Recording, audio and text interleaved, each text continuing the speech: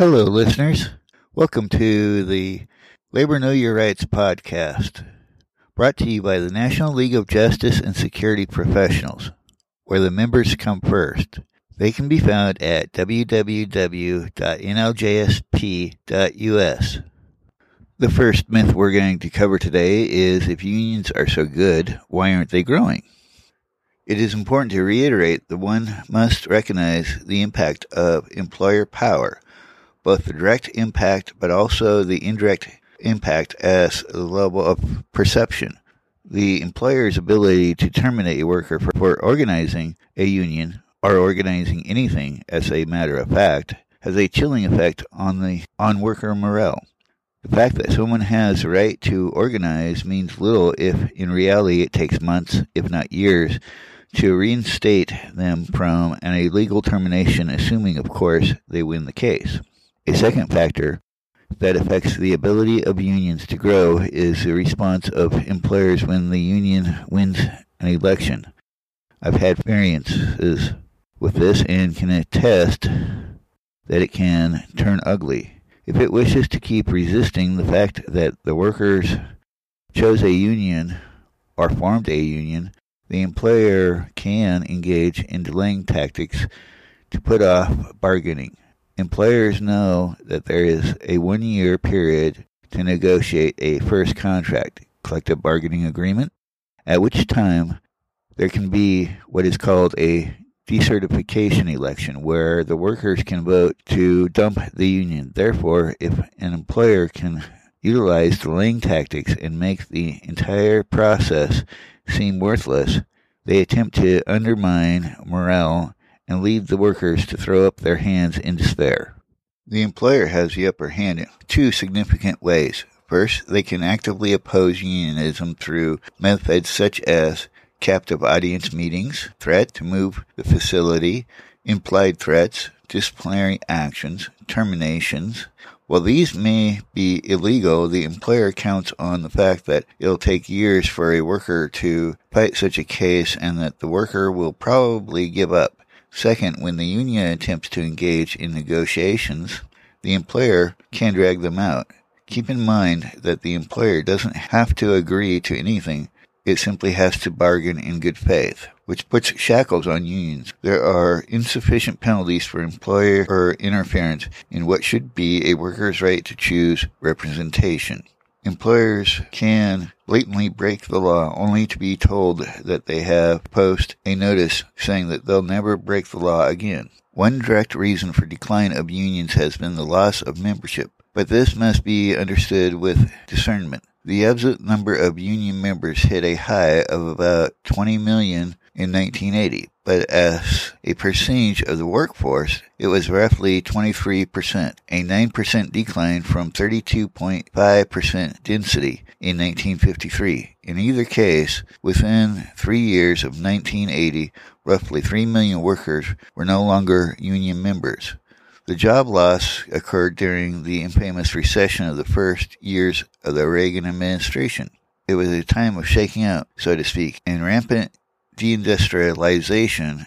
It was also a key moment during which workers were expected by businesses to accept employers' concessions, demands to keep their facilities operating. The job loss was overwhelming in manufacturing, as I'll discuss later.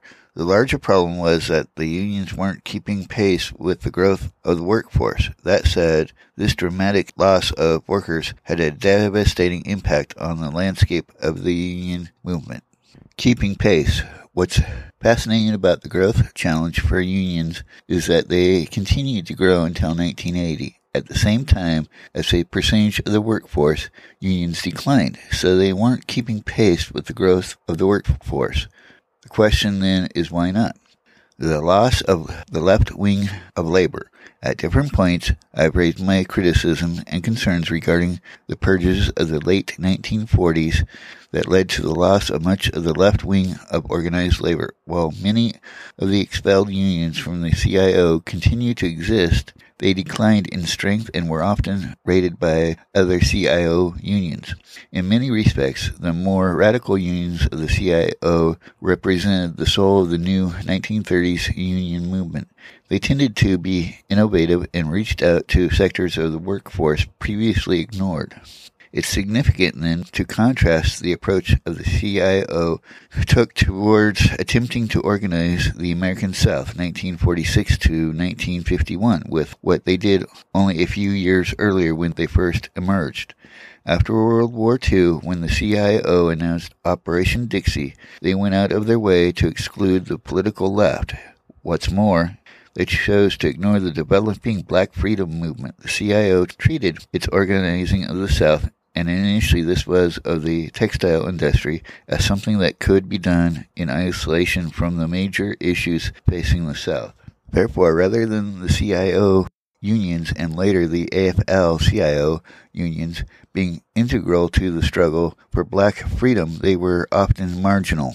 In some cases, some unions were actually opponents. Complacency. It was also true that in the North, Midwest, and the West Coast, there were no significant efforts to annihilate organized labor. This doesn't mean that there weren't battles. There were, but there wasn't a sense in the North, Midwest, and West Coast that business was attempting to eliminate organized labor altogether. In the South and Southwest, however, it was different, with a deeply hostile attitude towards labor. Though even with the hostility, there was still an active union movement. As a result, there was a sense among many leaders that unions were here to stay. One indication of complacency was the failure of unions to dedicate significant resources to members' education and new organizing. For many unions, organizing became an afterthought, and it wasn't considered the cutting edge of trade unionism. Instead, the union settled in what's known as industrial jurisprudence, grievances, and arbitration, and at best used collective bargaining negotiations as a means to secure jurisdiction over new facilities when they opened. Growth of new sectors with which traditional labor was unfamiliar.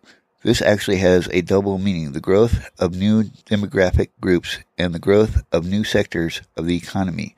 With regard to demographic groups, from the 1960s to the 1970s, the biggest single change in the workforce was the increase in the number of women employees. As the women's movement and changes in the economy converged, women increasingly worked outside of the house. Some unions welcomed women, and as a result, there were increases in women in staff and leadership, but the unions weren't ahead of the curve.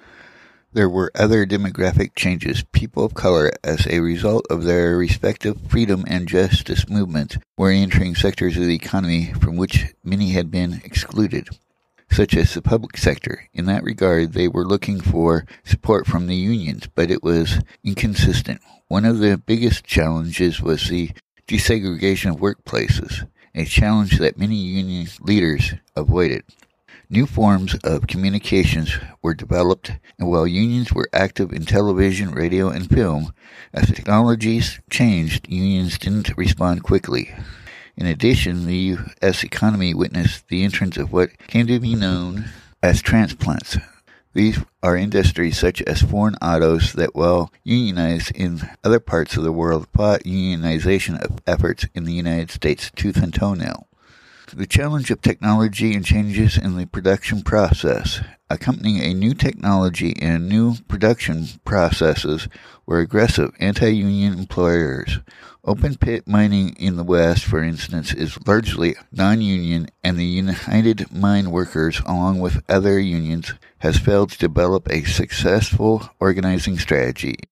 The construction industry, non-union employers have moved away from hiring single-skilled workers like carpenters and iron workers and have shifted in the direction of multitasking with workers possessing multiple skills. Geographical shifts, both internal and external to the United States, beginning in the 1920s, industry started to move from the Northeast and the Midwest into the South in search of cheaper, non-union labor. With each move, the new environments challenged organized labor. The South and Southwest were dominated by political elites that used intense and often vicious repression to keep out unions. The political elites and the employers also regularly linked racism and anti-unionism, playing to the fears and insecurities of white workers, presenting the union as a threat to white domination of these regions. Yes, unions are good for their members, but they hurt the rest of us. An interesting poll taken in the late 1990s revealed two noteworthy points. First, the majority or near majority of non-union workers wanted to be in a union or a union-like association. The second, somewhat paradoxical point discussed at the time of the original poll in the 1990s within the AFL-CIO was the perception discussed by the pollsters that unions were good for their members but not everyone else. Something noticeable happened to unions beginning in the late 1940s and continuing through the early 1950s. They slowly began to distance themselves from social justice issues, or to put it in another way, from being a cause. Unions in the CIO were viewed as potential supporters of other social and economic justice struggles. A case in point was the relationship built between the CIO and the United Front of Black American Organizations called the National Negro Congress during the late 1930s. The broader identification with trade unionism played itself out in various ways, including widespread refusal to cross picket lines. This was central to the culture in many parts of the country. You just didn't cross them. It is important to appreciate that this wasn't purely ideological. The reality is that as labor unions gained in strength and numbers, they affected society at large. The living standards of most workers began to climb prior to World War II and skyrocketed after the war. While there were, of course, larger economic factors that affected this, like the United States' dominance in the capitalist world, one fact that's often ignored is that the division of domestic wealth would have been nowhere near what it was had it not been for organized workers. Unions had influenced the development prior to this period, such as the establishment of the 40-hour workweek. In fact, the major changes that unfolded during the New Deal era were brought about through pressure from a very vital union movement. Two such changes included the Fair Labor Standards Act and Social Security. The union movement of the 1930s and 1940s not only pushed for reforms that benefited their own members, but also for larger societal initiatives. After the Cold War purges of unions in the late 1940s, the atmosphere slowly began to change as more anti-communist demagogue insisted that a labor movement that talked about class, the struggle of the poor, and middle class against the wealthy was somehow subversive. It became worse as anti-communists suggested that those advocating desegregation and any degree of race mixing were also subversive. Organized labor felt less like a social movement and more like a trade association. Is a union a club? The contrast between the unionism of the 1930s and 40s and what existed in the 1960s through the 1980s could not have been starker. Certain unions permitted the exclusion of workers of color and women from their ranks, and during a time when social movements were addressing a myriad issues including civil rights, foreign policy, and women's rights. The union movement closed ranks and acted as if these were not important issues. As a result, other movements, organizations, and in some cases lawyers began to fill roles that unions might have played at an earlier point in history. The emergence of wrongful termination litigation in the late 1970s is one example of this. By the 1980s, the political right led by President Reagan had successfully painted a labor union as a special interest. regardless of the hypocrisy of Reagan's attacks, given that the corporate forces that he represented were very special and self-interested, the label of special interest group was branded on the forehead of many a labor leader and the front door of many a union office. Alternatives to special interests. The union movement's response to charges of being a special interest were largely defensive and truthfully ineffective. They ranged from a simple denial, "No, we aren't," to efforts at good relations to charity.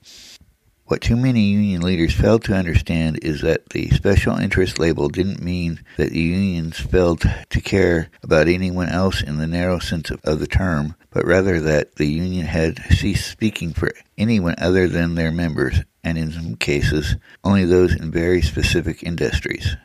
There have always been unions and union-initiated programs that have sought to break out of the old molds. Considering these noteworthy examples, West Coast Dock Workers Fight Apartheid, the International Longshore and Warehouse Union, ILWU, aka the West Coast Dock Workers Union, was an early opponent of the apartheid system in South Africa, introduced in 1948.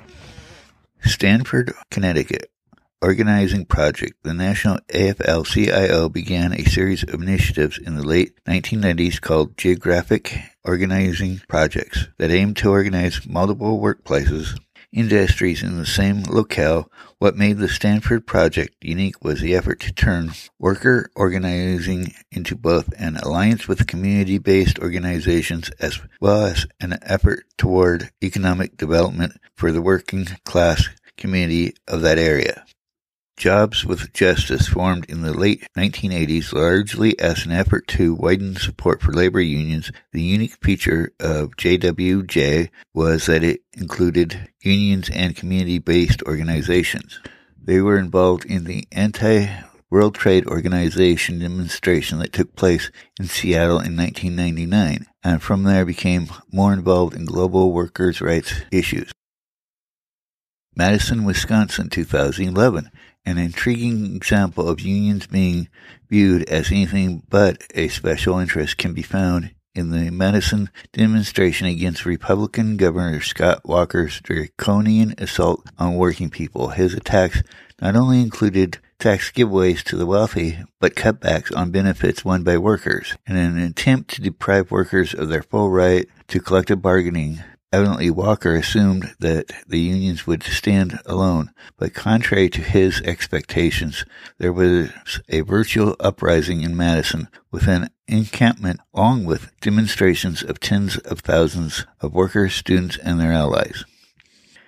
AFL-CIO alliances with the National Domestic Workers Alliance and the National Day Laborers Organization Network, expanding the fight for economic justice.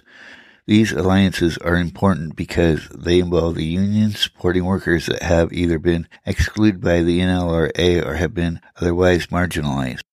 It's true that some unions have failed to organize new workers and have turned away potential allies. This must be acknowledged, but we must recognize that this reflects a certain practice of trade unionism that is itself a problem, if not the problem facing the union movement in this country. If unions are so great, why aren't more people around the world forming them? Well, it's been the case that union membership has declined globally. The situation becomes complicated when one looks closely at individual countries. One finds that when unions are understood as instruments for broader fight against injustice, they can grow by leaps and bounds. There are many examples of this beyond Tunisia. In the 1980s, for instance, the Congress of South Africa Trade Unions and the National Council of Trade Unions in South Africa both grew significantly as they fought against apartheid.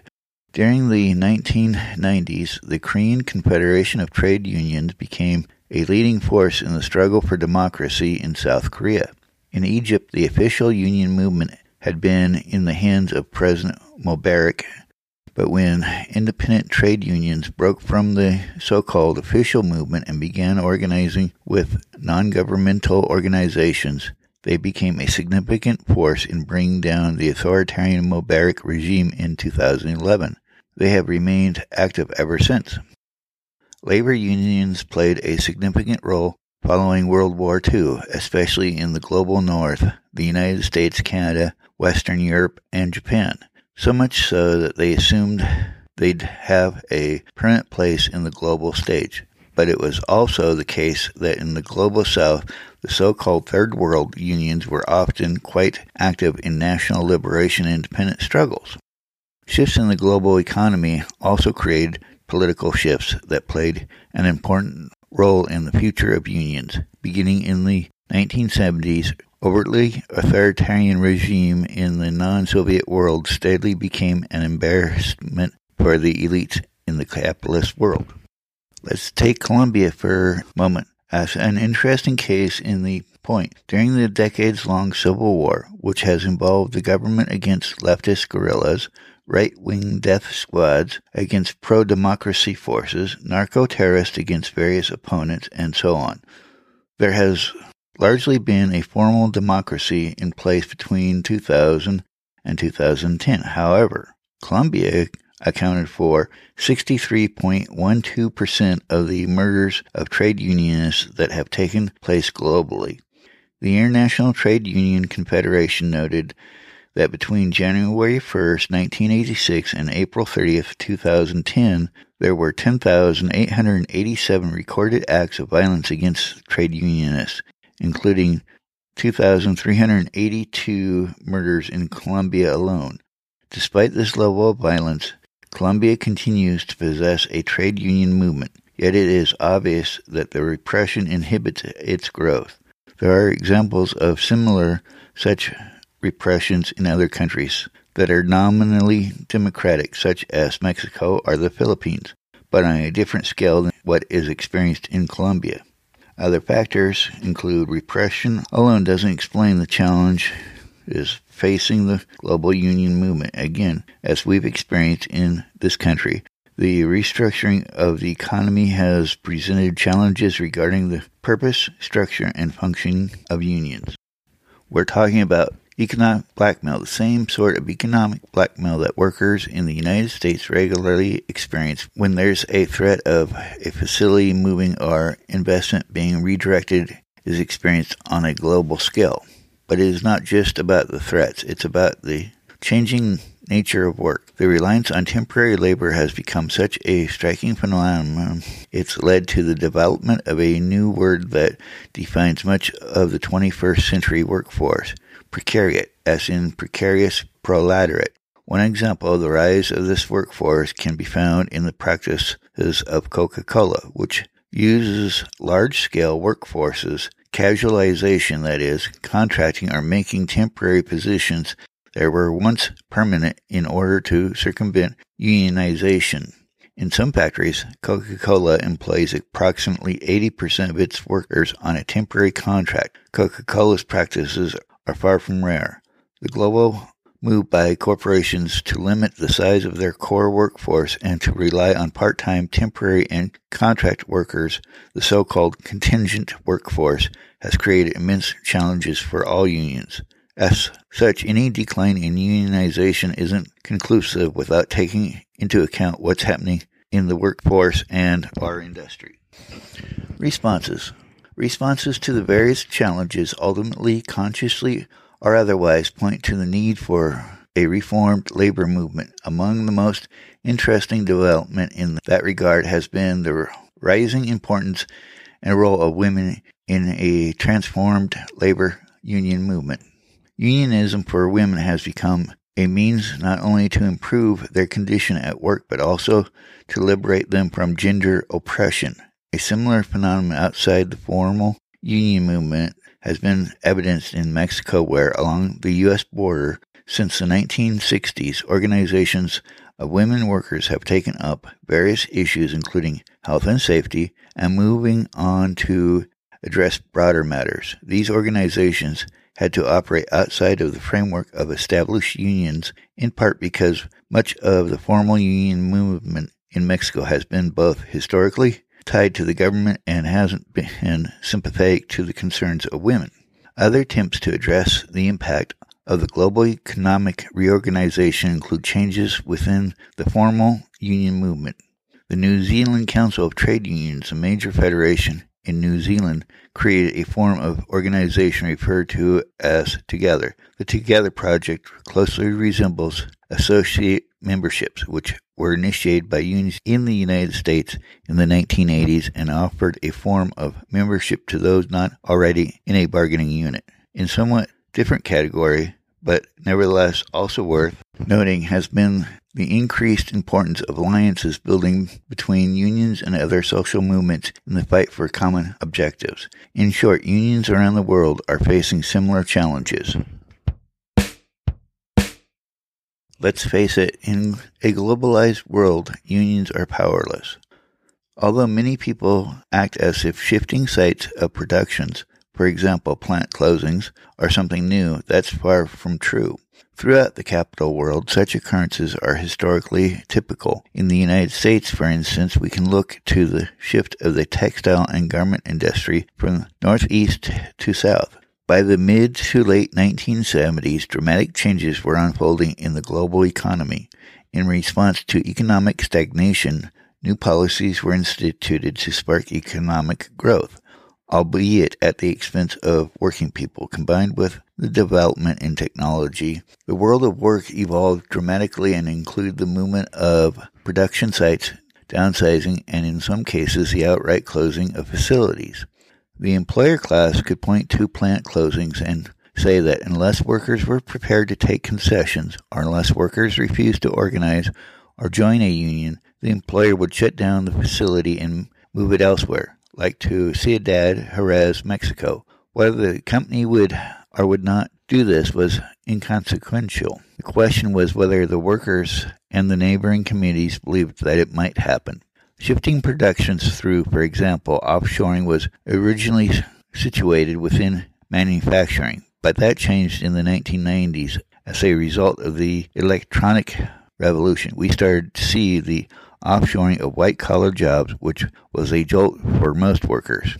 These dramatic changes sent shockwaves throughout the union movement and continues to reverberate. In fact, the union movement hasn't developed a clear and consistent response to these changes. However, there are emerging trends worth examining. The issue of power.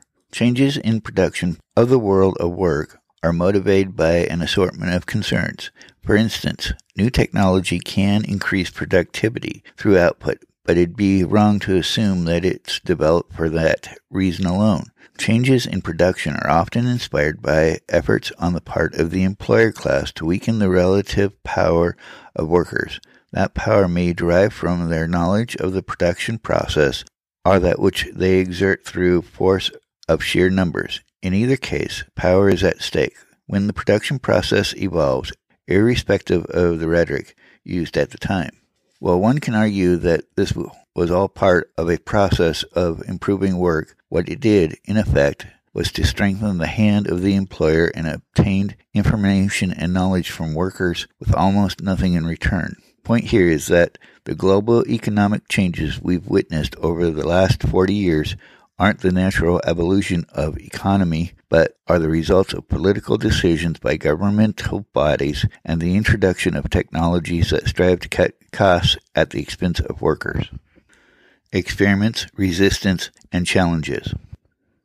The union movement must think very differently about the strategies that it pursues and not, as it were, fighting the last war. New conditions necessitate new strategies and forms of organizations, not to mention new tactics. Also, in response to the globalization of business, many unions have created international framework agreements that are established among international alliances of unions in the same economic sector called global union federations and specific transnational corporations. Theoretically, IFAs permit unions to freely operate and conduct bargaining. These aren't, however, global collective bargaining agreements, and as such, their success ultimately depends on three factors: the relative strength of the unions that compose the global union federations, their respective abilities to operate in their homelands, and the level of pressure on the transnational corporations to comply. unions are increasingly collaborating across borders. While there is a historical precedent for this, today's collaborations has been driven less by ideology and more by the practical realities of the global economic shift. A wealthy businessman once told me with a complete absence of emotion that when workers in plants that he owns seek to organize, he simply shuts down the plant. He didn't seem to feel that modus operandi was callous or insulting, not to mention illegal, but rather a simple statement of fact. That he could shut down his plants without remorse speaks volumes to the extent of the labor laws of the United States, the weakening of unions, the development in the global economy, and the looking out for number one philosophy, so fundamental to neoliberalism. Unions domestically and globally need to convince a broader slice of the population that the cause of economic justice is their cause, not just the cause of those who belong to unions.